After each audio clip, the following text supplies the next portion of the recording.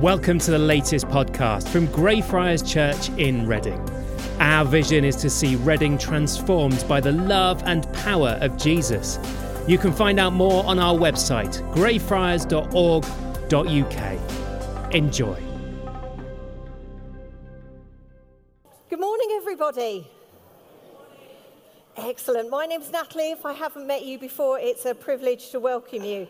And we're going to do things a bit differently today. We're going to have the reading during our thought, which is why Kat is up here looking incredibly glamorous, because we're going to intersperse our reading. And one of the things that we're doing during the summer is we're taking all those really, really slim little books that we don't often get a chance to look at, and we're taking one at a time. So today, if you want to open your Bibles at page 911, we're going to think about Joel. We're going to think about Joel. So I wonder, what do you think the book of Joel is all about? What do you think the book of Joel is all about? And do you know what's in the book of Joel? There's a bit of a visual clue on the slides. What goes on in Joel? What are these little interesting creatures? Go for it, Kat. We've got a hand up. What are these funny little creatures?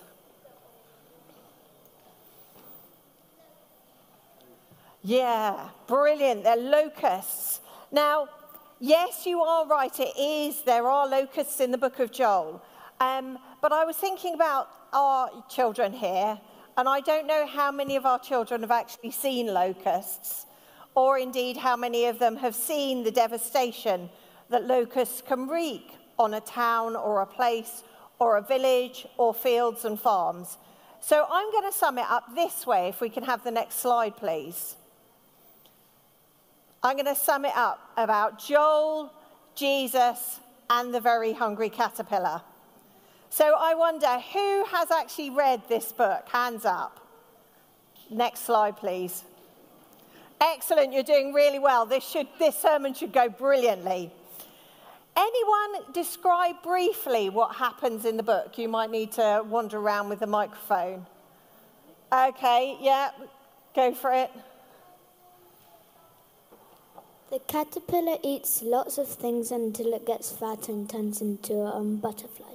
Excellent. Brilliant. Let's have the story summary slide up. This is pretty much the summary of the story. So for those of you who can't see it too well, a caterpillar is born. It sees lots of food. It eats way too much. It gets sick, gets well again when it eats what's good for it, and becomes a beautiful butterfly. Now, I'd like to suggest that that's a little bit like the book of Joel, which Kat is going to help me unpack during our reflection together. So let's consider what's going on for Joel. We don't quite know when he was writing, because he didn't say which king was his king. But he was writing to the people in Israel years before Jesus was even born, likely after the exile and when there was a temple. But our man Joel's a really big reader. He reads an awful lot. He's read quite a few of the books that are in our Bible. And he hints at some of the others. And what he writes has got a message even for us today. You see, the people of Israel are in a pickle. And Joel, as a prophet, is trying to wake them up. He's saying to them, can you not see what's going on around you? He's seeing sickness in the hearts of the people as well as a sickness in the land. And he wants to wake the people up to both. The sickness of the land and the sickness in the hearts and the actions of the people. So let's listen to a little of what Joel has got to say as he tries to wake people up. Hear this, you elders. Listen, all who live in the land. What the locust swarm has left, the great locusts have eaten. What the great locusts have left, the young locusts have eaten. What the young locusts have left, other locusts have eaten. Wake up, you drunkards, and weep. Wail, all you drinkers of wine. Wail because of the new wine, for it has been snatched from your lips. Despair, you farmers. Wail, you vine growers. The sickness of the land is the locusts eating everything. But the sickness in people's hearts is also a worry for Joel.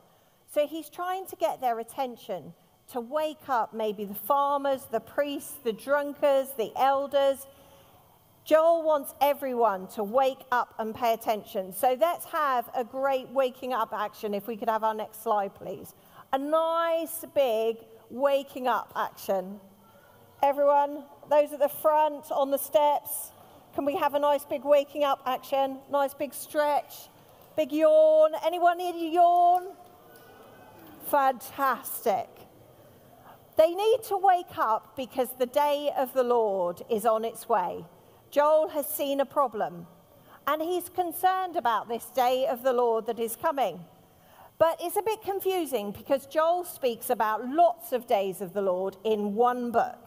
He speaks about days of the Lord that were in the past. He speaks about days of the Lord that were in the present.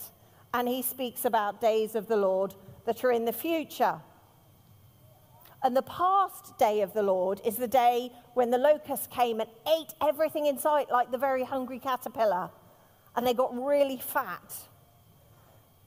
And there's nothing left for anyone to eat. No crops for farmers to produce food with. And then there's a day of the Lord that's in the future. Kat, can you read about the day of the Lord that's in the future for us, please? Multitudes, multitudes in the valley of decision. For the day of the Lord is near in the valley of decision. The sun and moon will be darkened, and the stars no longer shine. The Lord will roar from Zion and thunder from Jerusalem.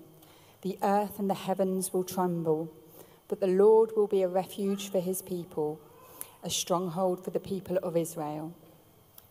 Now that day of the Lord, that day in the valley of decision is yet to come for us. Joel was saying it was coming in his future, and it's still in our future. We still have time and space to make a decision.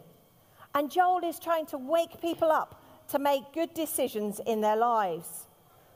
They're invited to wake up and decide what's best for them. We can have the next slide, please. They're invited to make a decision, a yes or a no. Less of the question marks, because he doesn't want people making maybe decisions. Joel describes that day of the Lord when everyone has an opportunity to make a decision. And it's a bit like our very hungry caterpillar.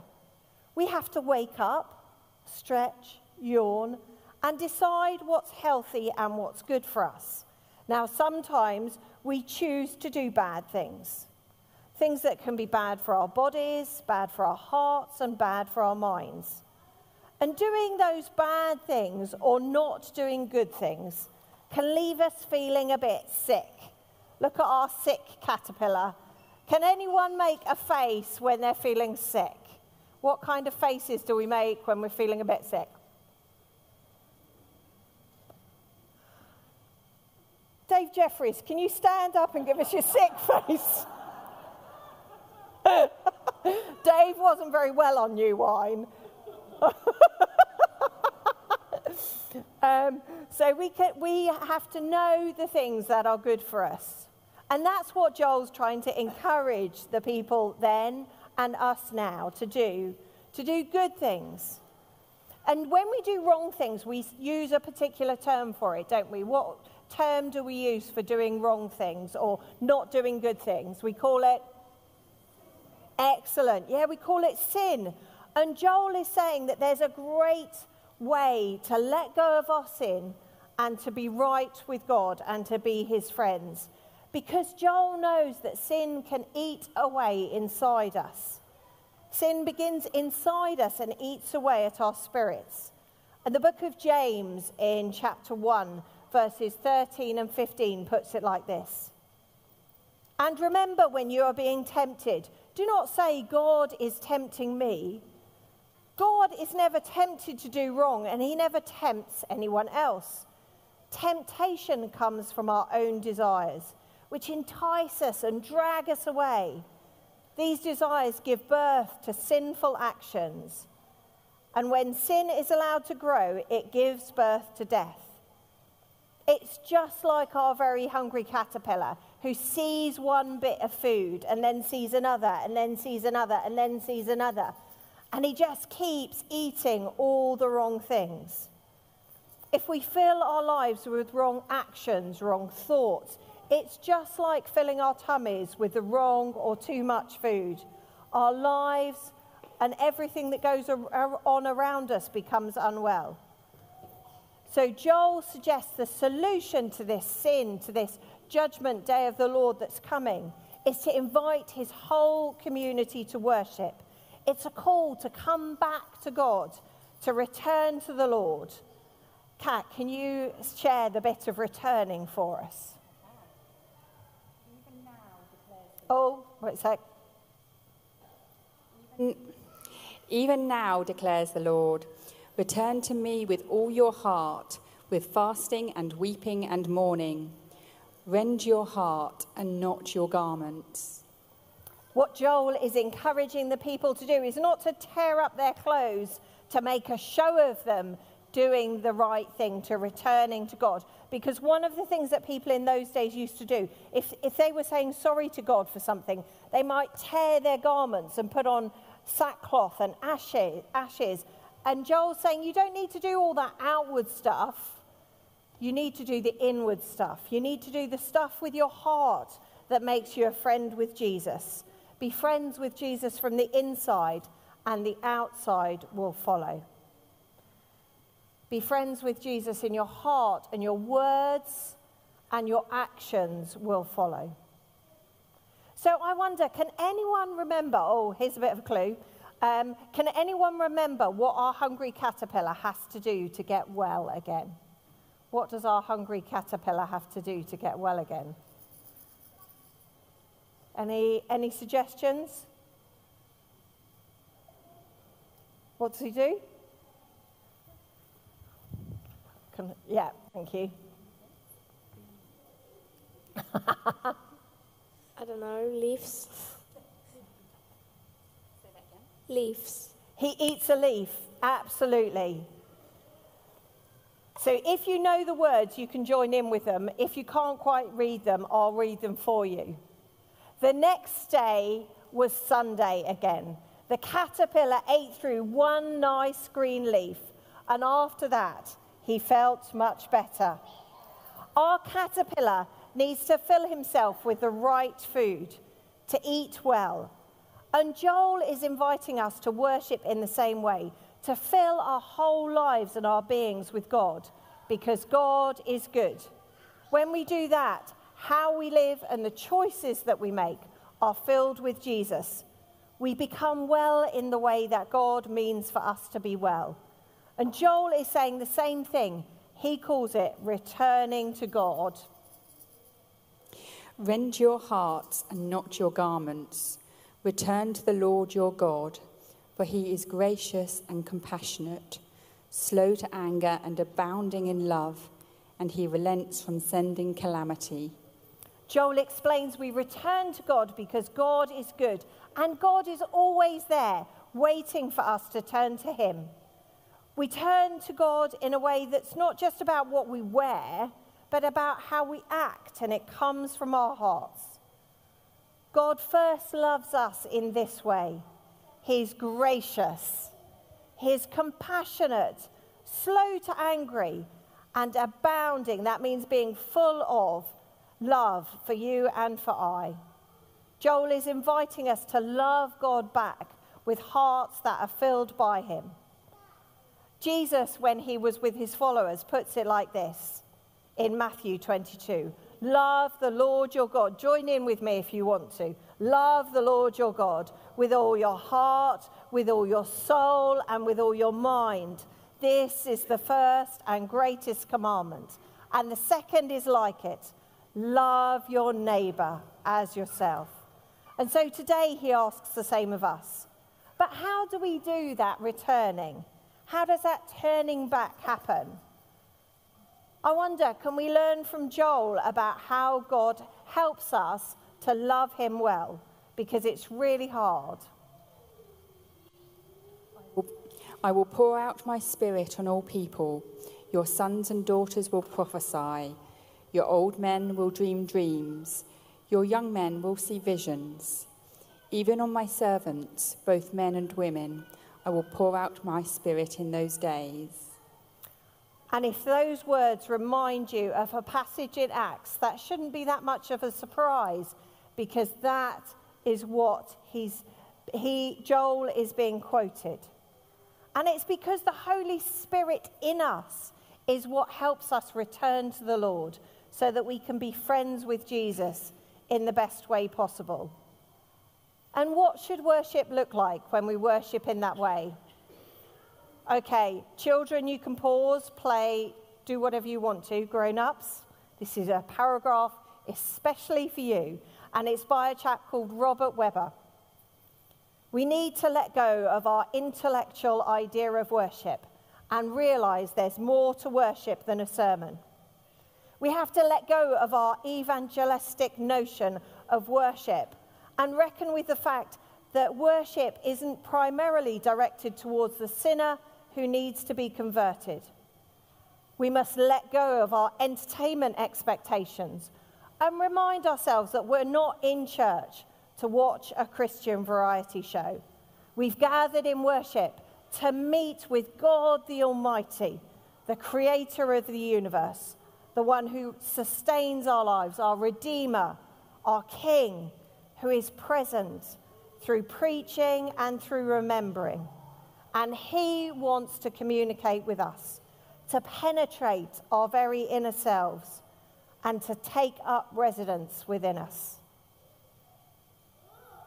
Our response is not just singing a hymn, not just saying a creed, not just saying a prayer. Response from the beginning to the end of worship should be a powerful encounter of actually being in the presence of God.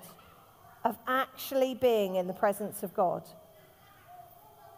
We are expressing our feelings, bringing our souls, truly responding and communicating to the living and active presence of a loving and merciful God.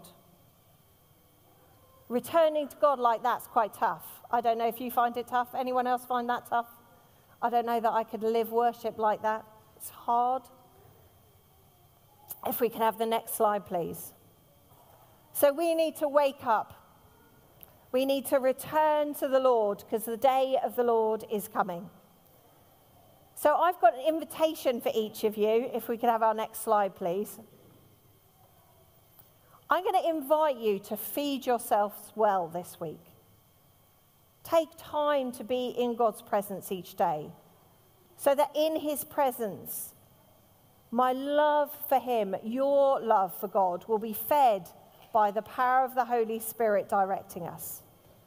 And then the other bit of my invitation to you is to tell someone how God is changing you.